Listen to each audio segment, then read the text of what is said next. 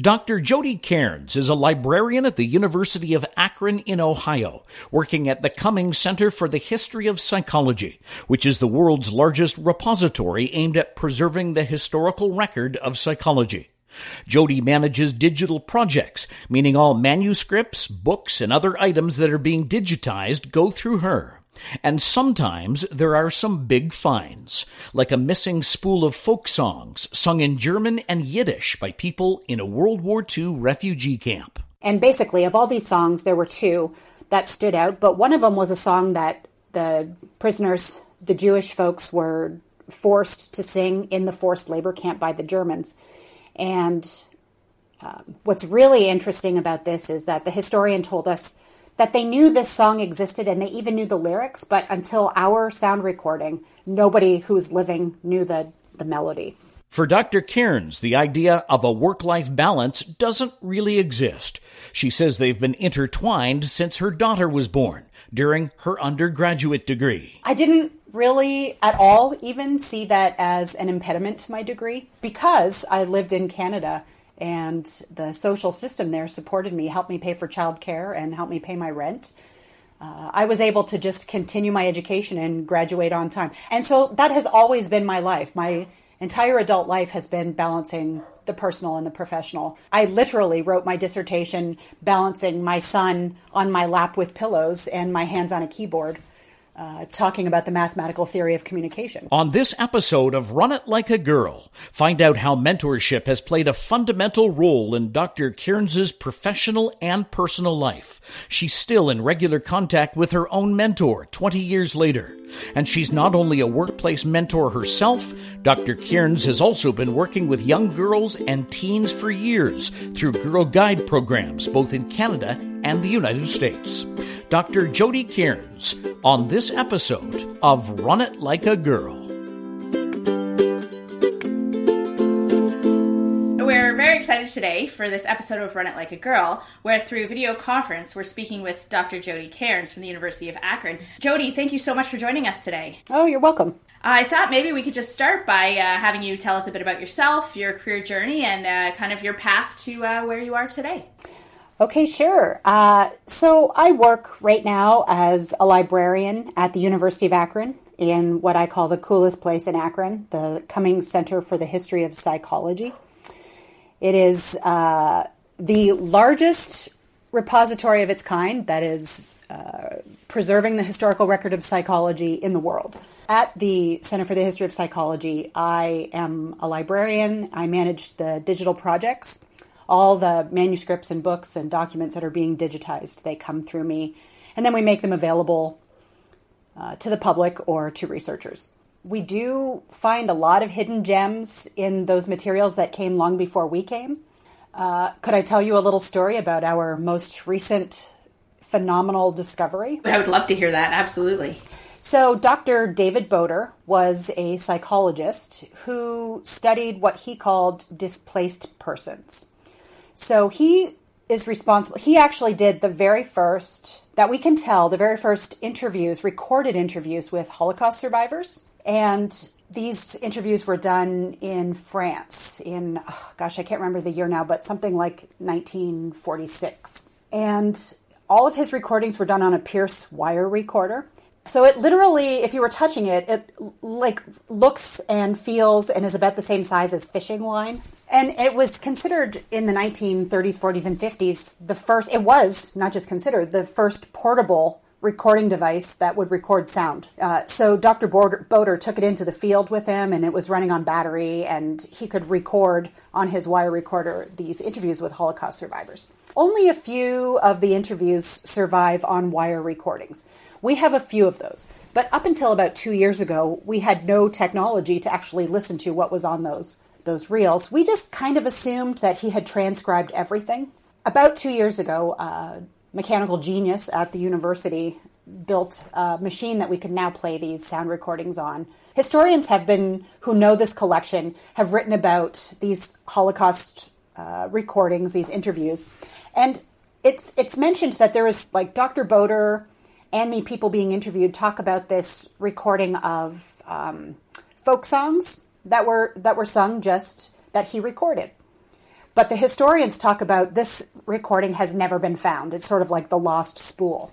Well, as soon as we had this device that we could now play the wire recordings, that media and technology specialist who did this work with me basically identified, hey, we found the missing spool. So this missing spool contains, I think it's 8 or 9 folk songs in German and Yiddish, and they're sung by people in the refugee camp after the war ended. We sent the recording to the Holocaust Museum.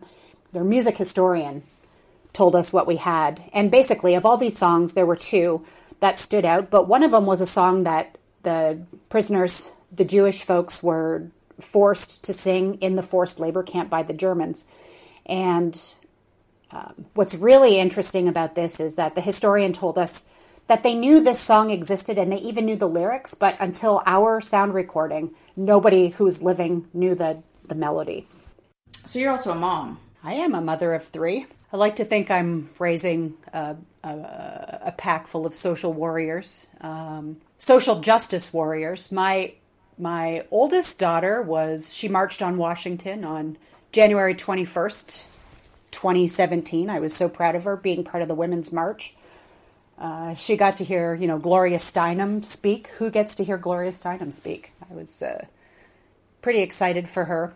My other 2 are teenagers. I don't know. I think about this a lot. I feel like, how do you raise kids to understand fairness and selflessness in a society that was essentially designed on social inequity? I don't know. This is a really tough one for me to think about this. I believe in honesty, and your kids obviously are influenced by your own social and political views. My political views are not secret in my house. Not everybody in my house agrees with my political and social views. I'm sort of, a radical, rabble-rouser. Basically, it comes down to that my political views haven't really changed at all because of whoever's sitting in the White House. Right. So you must have some pretty interesting conversations around your dinner table. We do. Most recently, both of my kids, my kids who are still in high school, walked out of their school. They marched out for the 17 minutes in support of the #Enough movement about wanting some common sense gun control laws, keeping kids safe in their schools. I mean, that was their choice. They chose to do it. My daughter was wholeheartedly into that walkout, and our son, who thinks a lot about everything, waited until kind of the last minute to make his decision whether or not he would participate, and he did. And he decided that those issues were important to him too. And that's what I want. I want my kids, all of them, to influence me and to be influenced by, with a focus of positive change. I sort of really have a lot of trouble with complaining for the sake of complaining and not complaining with action. So let's try to figure out solutions, even if sometimes those solutions seem out of grasp. Right. So raising critical thinkers. You got that right. And honestly, this is where, I think it's really hard when people ask the question, like, how do you balance home life and work life? Because to me, they intersect. I was that parent who required my kids to write bibliographies in first grade for first grade research projects, even when the teacher didn't require it, because, why not always ask people to be accountable for their information and teach them to be critical thinkers. I like what you said about work-life balance and how, for you, they really are intertwined. And I know that you were a single mother when you kind of right in the middle of your education journey. Maybe we can spend a few minutes talking about that and how that affected about the progression of your life and your career. Oh, sure. So I had my oldest daughter when I was 21 in the middle of my undergraduate degree. I didn't really at all even see that as an impediment to my degree because I lived in Canada and the social system there supported me, helped me pay for childcare and helped me pay my rent. I was able to just continue my education and graduate on time. And so that has always been my life. My entire adult life has been balancing the personal and the professional. I literally wrote my dissertation balancing my son on my lap with pillows and my hands on a keyboard. talking about the mathematical theory of communication. So, fast forward, and I mentioned this earlier to you, but my first favorite group of people in the whole world are teenagers. So I spend a lot of my time at the archives where I work as a librarian who specializes in education, trying to pull teenagers into the programs as much as possible, both undergraduate students, but also high school students. In talking a lot about kids and everything, so what are your views on mentorship? I have an incredible mentor. Dr. Brian C. O'Connor is a professor at the University of North Texas, and I was placed with him as his graduate assistant in 1998 when I started my master's program at the University of North Texas. It has been almost 20 years that we've known each other, and we talk on the phone at least once a week, and often more times than that. And I just don't know, somewhere along the line, our academic relationship became personal. So we are now at a place where we've known each other for so long, nearly half my life I've known him. And, we end phone calls by saying, I love you, talk to you soon. That's the kind of mentor he became for me. That isn't necessarily the type of mentor I would want to be for other people, or that I have become for other people. I was recently nominated, actually, at the university for a mentorship award. I haven't heard yet if I've received that award, but it would be a good one. I think that in my experience as a professor who likes to work with undergraduates and graduate students, I think that, and I've talked to a lot of professors about this, I think that you meet students, or from their perspective, you meet professors who you understand.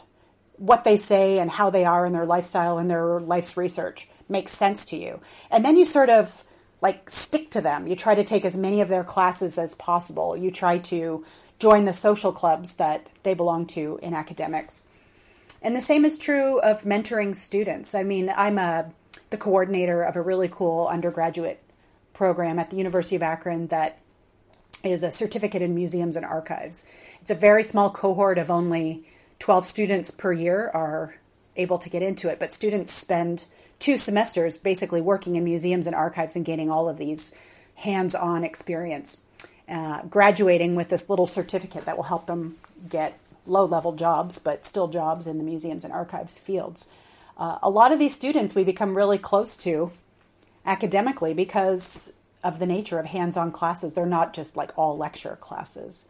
I think that peer mentorship and paying attention to, I keep saying over and over again that I love teenagers. I'm not sure I would call it mentorship, but I think that if we as adults spend more time listening to the way teenagers and early, undergraduate students, the way that they think and the way that they talk to people and the way they view the world, that it sort of helps us, transition into being less curmudgeonly about the way that the world is. If you don't have a mentor, I guess my advice would be to find somebody who is, because it really is a life-changing relationship. My experience having an incredible mentor definitely makes me a better, and by better I mean maybe a more compassionate advisor, professor, teacher of the students who end up in my office or in my classroom. I guess then, that kind of leads nicely into advice for others. So kind of if you could spend a day in the past with a younger version of you, what advice would you give yourself? Embrace failure. That's my advice for my younger me. I spent definitely way too much time worried about being perfect. Failing something is a terrible feeling, but really, I wish I had learned at a younger age that failing something isn't a judgment of my character. I think another example is that I loved high school, and doing school is always something I was good at. Then when I went to university, I was a math major in my first year of university, and I didn't dedicate the time I should have to it. I don't think I was incapable, but I was unwilling at the time to put the time and effort into it. Time and effort that I never really had to do before. Putting a ton of effort into schoolwork was new to me. And when I got to my math classes, I really, really felt like I was the dumbest person in the class. And that was not the case in high school. So nobody really prepared me, or I never prepared myself, or I wasn't prepared to understand what it felt like to not be the best. So just because you get a D on your chemistry paper doesn't mean that you should stop studying chemistry. If you love chemistry, go for it. Don't let it deter you. Your grade isn't a competition with other people's grades. It's just a measurement of where you are on the subject. It's not a measurement of your character. Do you like this feeling of getting a bad grade? No? Okay, then try to prevent it next time. It's something that I think a lot about is I wish that I had learned to fail gracefully when I was younger. So Jody, I know when we chatted earlier, you mentioned that you've been involved with the Girl Guides for many years. Tell me a little bit about that and what that has meant to you. Well, I would like to just start that by saying when I was in grade 6, I wrote an essay that the prompt was how old are you going to be when you die and why? So I said I'm going to live to be 106 so I can be the first person to be a Girl Guide for 100 years. So that's sort of the platform for how my life has been so intersected with Girl Guides and Girl Scouts. I went through the whole system in Canada, and I was a leader in Canada before my own daughter was old enough to be a Girl Guide. And then when we moved to the United States, I have been a Girl Scout leader since my oldest daughter was old enough to be a Girl Scout. Today, I mean, the system in Canada works a little bit differently in my experience. Up in Canada, you become the leader of a troop, and then girls come into your troop for a couple years, and then move on to the next troop, and then you get new girls that come in. But in the United States, you get a troop in kindergarten, and as long as everybody wants to still be a troop, you remain that troop's leader through high school. I really, really, really love this model because these girls, just a space where girls can be with just girls is a space where they're a sorority. They grow the sisterhood. They're almost family. They're different than just friends. These girls are incredible human beings, and I love them dearly. And it's just an incredible space where girls and women are empowering each other to be kind, to be brave, to reach for the stars, to understand your goals, to have goals, to support your friends' goals.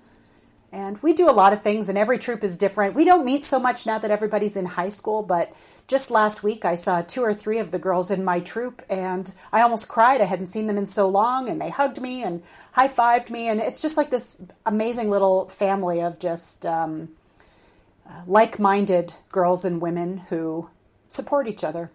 And that's awesome, because I imagine, like they have outside of Girl Guides or Girl Scouts, they would have different things going on, different classrooms, different schools.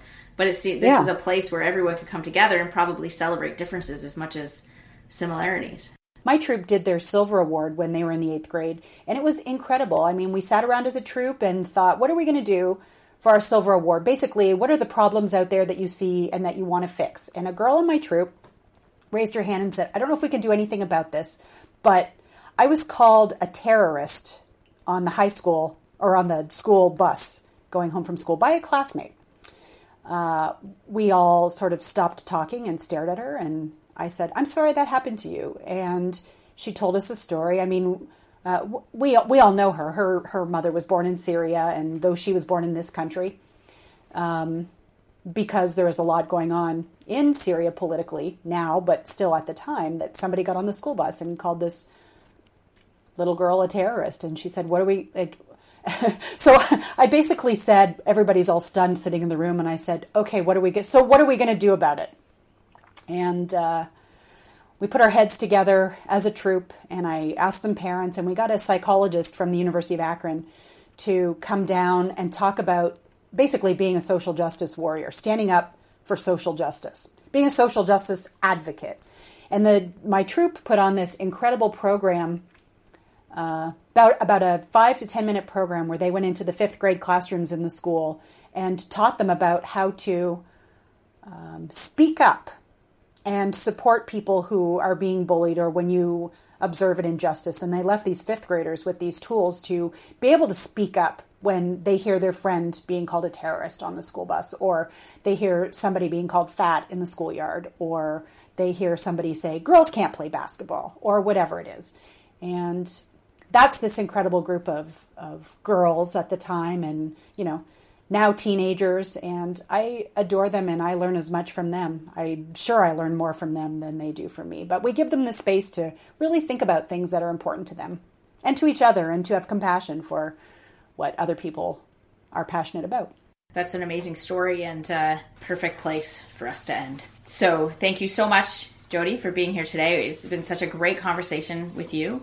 And I'm just so happy that you were willing to come on and take some time with us. Okay, sure. Thanks, Bonnie. Run It Like a Girl is hosted by Bonnie Moak. Brian Long is the producer. Web design and technical assistance provided by Dan Moak. And music courtesy of the talented Brooklyn Gillichuk. On the next episode of Run It Like a Girl, after being convinced her whole life that she was going to be a lawyer, it wasn't to be. But when Marlo Taylor met public relations, it was love at first sight. She's since worked her way through several firms in Toronto and now runs her own business. The owner of Gage Communications, Marlo Taylor, on the next episode of Run It Like a Girl.